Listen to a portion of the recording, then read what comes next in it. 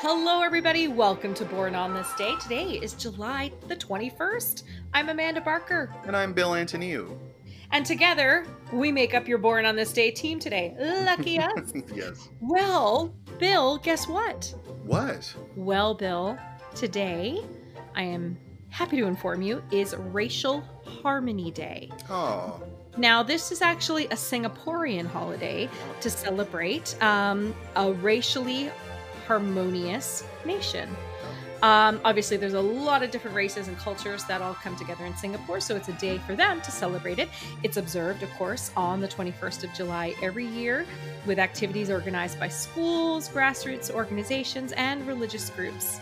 So we can all take a page out of Singapore's book, at least in this regard, when we go out into the world today, if we do. Have you been to Singapore, Amanda? I have indeed. I love Singapore. Yeah. I never had much of an interest in going there until Crazy Rich Asians made like the best possible travel brochure, basically, to go there. Yeah. You know, it really looks fantastic in that movie. It's definitely beautiful. I had a great time there, and it's definitely very British influenced. Yeah.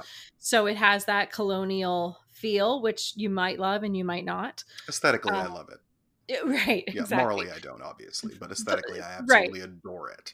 The Raffles bar, I mean, that Raffles hotel is just phenomenal. Right. But Singapore is a really great place, and I love Malaysia as well, which it is surrounded by. Now, people born on this day can be very, very outgoing and very sociable. Naturally, you are protective. You have a deep concern for your loved ones. But the July 21st birthday personality characteristics predict that you love your family and your home, and you are extremely charming. So good for you. Oh, I think someone born on July 21st wrote this one. Yeah, maybe. Possibly. Well, getting us started, someone I'm a huge fan of, Betty Gilpin had roles on Nurse Jackie and Masters of Sex, but it was her performance as Debbie on the hit Netflix series Glow that has made her a household name and earned her 2 Emmy nominations. She was born on this day in 1986. I absolutely love her in Glow. Me too, I absolutely love the show Glow. I hope that they can continue filming because I need my 3rd season. I loved her on Nurse Jackie as well. Yeah, I didn't. I never watched Nurse Jackie for reasons I'll never be able to fully. Well, at least you admit it this time. Yeah, it's true. That's not what I pretend to have watched. Yeah. Did you know she studied under Diane Wiest? Oh, that makes sense. Yeah. She did at Fordham University. Very interesting. Yeah. Anyway. Juno Temple began working in films at the age of 11, earning notices for her performances in Notes on a Scandal and Atonement before going on to make her mark in The Dark Knight Rises, Maleficent, Killer Joe, and most recently, the Netflix series Dirty John. The daughter of filmmaker Julian Temple, she was born in London on this day in 1989. And her aunt, Nina Temple, was the last General Secretary of the Communist Party of Great Britain. Oh, interesting. Very interesting. Yeah. Probably the most famous name on this list today, Robin Williams was a successful stand-up famous for his verbally manic style, who conquered television stardom with his Emmy-nominated performance on Mork and Mindy, before becoming a film star in the 80s. He was nominated for Oscars for Good Morning Vietnam, Dead Poets Society, and The Fisher King, before winning Best Supporting Actor for Good Will Hunting. But he broke hearts all over the world when his suicide in 2014, at the age of 63, revealed that his external success was no match for the struggle that existed within.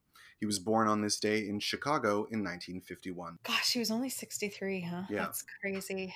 There's a lot of interviews online you can find with Bobcat Goldthwait, who was like one of his best friends, who talks a lot about what he knew about Robin's illness and what he theorizes might have happened the night that he died. Interesting. That he doesn't claim to be factual, but that he feels might be true, that I find very interesting. But the whole, it's just tragic either way. Yeah, absolutely. Josh Hartnett, a little less tragic. He became a heartthrob for his performances in the films Pearl Harbor and 40 Days and 40 Nights. More recently, he was on Penny Dreadful, and he was born on this day in St. Paul, Minnesota in 1978. And I walked by him smoking on a break from set in New York City one time when I was there, and he had movie makeup on. And in real life, when you walk by people wearing movie makeup, they're actually really scary. Totally, absolutely. Yeah. But they all smoke. Yes. Well, how Every else do you last stay one thin? of them. Yeah. They all smoke. And it's New York City, so like you're not too freaked out because you're just used to being able to pet the creatures in their natural habitat there. You know, like you just see famous people all the time.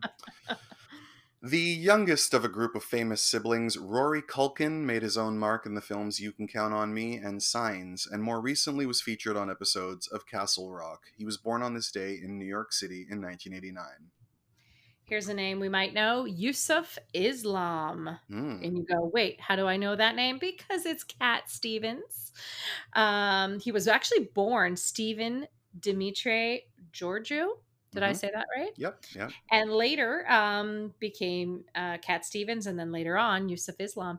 His musical style, of course, consists of folk, pop, rock, and in his late career, Islamic music.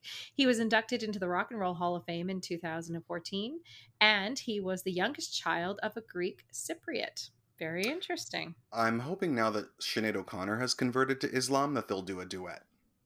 Yeah. That'd be amazing. Yeah. Well, no disrespect to Robin Williams, Amanda, but the next person is my favorite on this list, and the person I want to be reincarnated as.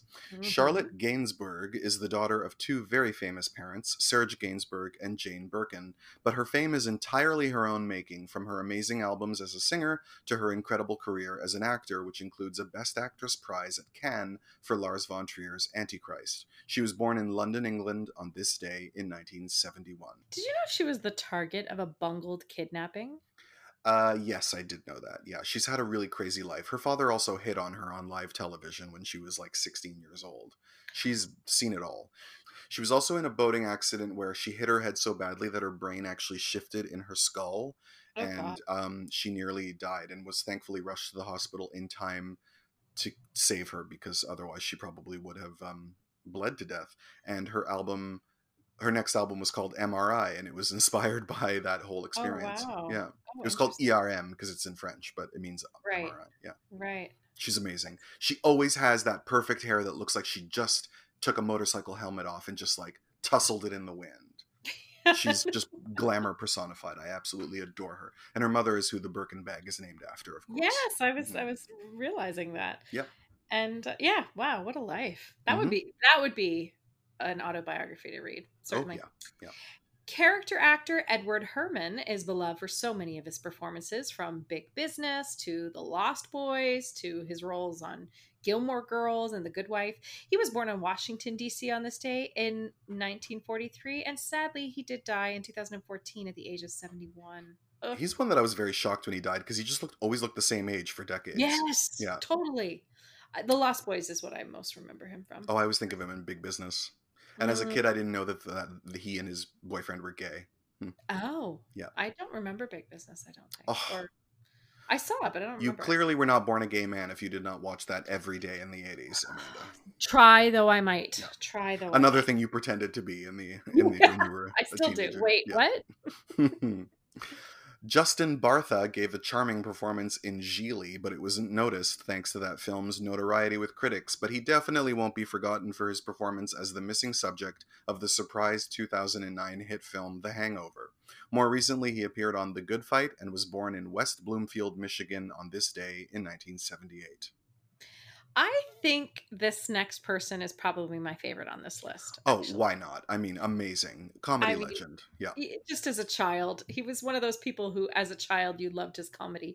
for sure. Don Knotts was the star of a series of silly comedies in the 60s like The Reluctant Astronaut and The Shakiest Gun in the West, thanks to the fame of his reoccurring role, of course, on The Andy Griffith Show. But you and I grew up knowing him and loving him, of course, as Mr. Furley on the hit series Three's Company. He was born in Morgantown, West Virginia on this day in 1924. He died in 2006 at the age of 81. Okay, now let's deal with the shock of that. That means that in the 70s, early 80s, when he played on Three's Company, he was not 81. Wait, how old was he then? He Hang was on. in his 60s, barely in his 60s, not even. Oh my God. Yeah. Am Yeah. I to the Don Knotts phase of my career? I feel like I don't know. Yeah, like that wish. shocked me because as a kid, I always thought he was 80 years old. I also No, adored yeah. him and was shocked when I grew up and found out that he had this whole career before Mr. Furley because that's all I ever knew him as. Totally, But, yeah. yeah. I mean, that's the thing too. Well, I'm like Mrs. Roper. I forget who it is. I know she's a famous actress. I can't think of her name. Who- Audra. Yes, Yeah. Anyway. but who preceded Yeah, Audra. I think it was Audra, wasn't it? She was very young when she was Yeah, Mrs. Roper. I mean, we think of Mrs. Roper as the iconic yeah. muumuu wearing 65, grandmother at yeah. the beach. Yeah, Hmm. but she was she was younger I than I know. am now, I think. And he was on Three's Company, Don Knotts, because the Ropers left to do their spin-off show, which they didn't want to do, and the Yes. studio forced them to do. And Oh, then it got canceled after barely a season, and Don Knotts was already moved on as Mr. Furley. So totally. yeah, Totally. it was a real tragedy because they were great too. She's also wonderful in the movie The Heartbreak Kid by Elaine May. Nice Yeah. work there, Mr. Movie. All right. Another comedian, John Lovitz, became an absolute star after he practically stole the show in his few scenes at the beginning of my favorite summer movie, A League of Their Own, though he was already well known to comedy fans for his time on Saturday Night Live. He has also appeared in the films Happiness, The Ridiculous Six, and has voiced a number of characters on The Simpsons. He was born in Tarzana, California on this day in 1957. I really do love him. I love And him too. yeah, he was in Rat Race too, which just Yes. happened to be on TV the other Yeah. day, and I was like, I said to him, "Oh, I think it's on Amazon on Prime," and I was like, "We have to watch it, Rat Race." I don't know if it holds up, but he went through a phase in his career where he had no agent and no manager, and he was like, he just would hand out his phone number to whoever and say, kind of like Bill Murray actually, and just be like, "If you want me, call me." That was it. That makes sense only because he never had like a tentpole movie. Like there was never a Yeah. period in which they designed like Rob Schneider movies around him. You know what I Right. mean? He was, Right. but it's amazing how like when League of Their Own came out, I remember so many people talking about him, and he's only in like the first half hour of that movie, But he's so good in but he's that so good. movie. That scene Yeah, where the cow, when he yeah, tells the cow to shut up, yeah, which which was was improvised improvised. because the cow wouldn't stop making noise, and Penny Marshall just said, "Well, just tell it to shut up," and that's what he did. That's a great Penny Marshall. God bless. I Oh, love that movie I'm, so much. I know we've already done Deep League of Their Own Dives, and we'll continue to, We folks. will. Yeah.